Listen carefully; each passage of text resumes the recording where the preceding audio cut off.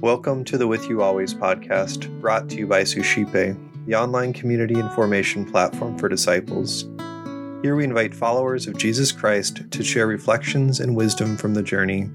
Our hope is to instill a recognition that God is indeed with us always. Today, Maggie Pop, wife, mother, and worker from Bismarck, North Dakota, shares what God is doing in her life. A reading from the Holy Gospel according to Mark. Jesus entered the synagogue. There was a man there who had a withered hand. They watched Jesus closely to see if he would cure him on the Sabbath, so that they might accuse him. He said to the man with the withered hand, "Come up here before us." Then he said to the Pharisees, "Is it lawful to do good on the Sabbath rather than to do evil, to save a life rather than destroy it?" But they remained silent. Looking around at them with anger and grieved at their hardness of heart, Jesus said to the man, "Stretch out your hand."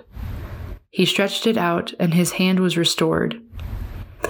The Pharisees went out and immediately took counsel with the Herodians against him to put him to death.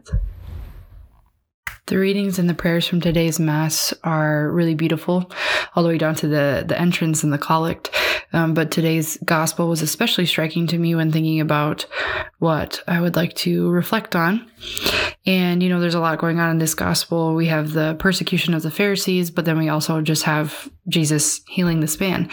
And that was the part that struck me the most, was this the Lord healing the man's withered hand. And I've heard several reflections on this gospel before, and it's pretty straightforward. We have the Pharisees trying to catch Jesus doing something that they believe he shouldn't be doing, and Jesus heals somebody. Pretty plain and simple. But I loved the wording of it when it says, Jesus said to the man, "Stretch out your hand." He stretched it out and his hand was restored. I love that Mark chose to use that word, or in this translation it says restored. And so immediately I started to think about in my own life what are some areas that are in need of restoration or healing, because we could take this in several different ways, right? So we could say maybe we have some physical issues that are in need of restoration or healing, like this man with the withered hand, or maybe we have some spiritual or emotional or mental areas that are in need of restoration or healing. And I started to ponder on this gospel, wondering, who was maybe there that was also healed spiritually. Maybe they witnessed Jesus perform this miracle, and then they were healed in some way spiritually because they had witnessed it, and maybe their faith was restored. Or maybe that was the case for the man with the withered hand, is his faith was restored because of the healing that Jesus performed. And so then thinking about these different areas in my own life, I've been struck by this desire of my heart for greater wellness in my life in all of the different areas that I mentioned. So physical, spiritual, mental, like wellness in all of those different areas, and how that requires a lot of healing. I think we all have our own wounds and different things that we carry that prevent us from being wholly well. And so thinking to some specific things that ail me right now, I'm thinking about how, over the past several months, I've been having this chronic back pain, largely due to just lifting my 8-month-old son, who is very heavy, and I don't have a lot of core strength to help support that. And so thinking about how that's an area where I desire to be well, that's an area where I desire to be restored, so that it's not painful to lift up my son. It's not painful to sit down and walk around or whatever.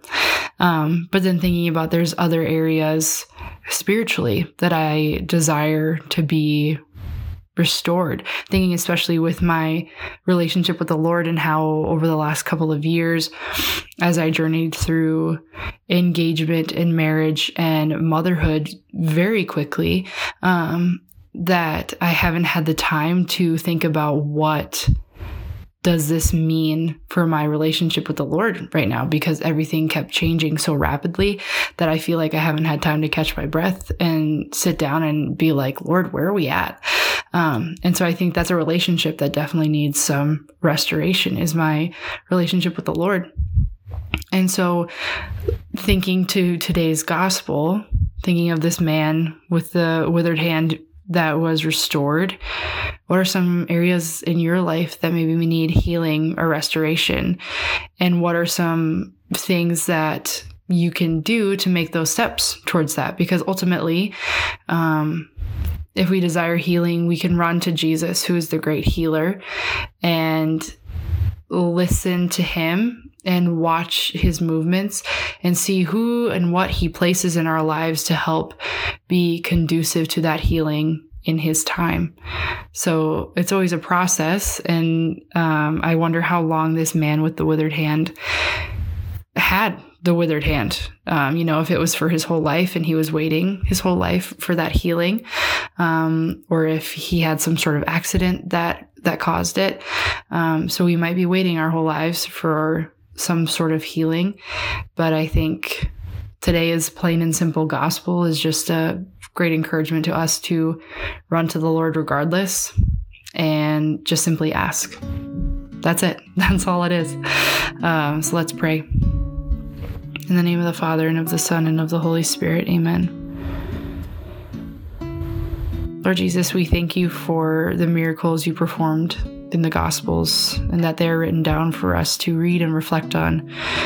And we thank you for the miracles you continue to work each and every day. And Lord, we ask that you would open our eyes to the areas of our lives that are in need of healing or restoration, and help us to know how you desire to heal those different areas.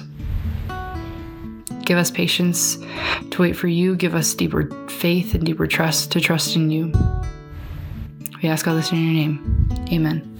In the name of the Father, and of the Son, and of the Holy Spirit. Amen.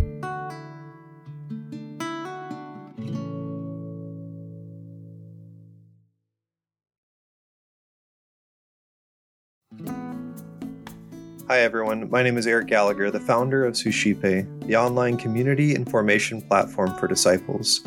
I wanted to take a moment to thank you for listening and also to encourage you to check out our online community at suscipe.co. That's suscipe.co. At suscipe.co, we're constantly offering free book studies, self-guided mini retreats, opportunities for family fun, prayer, and more. If you're interested in engaging with a community of individuals who are desiring to grow deeper in their spiritual lives, check out suscipe.co and get involved today.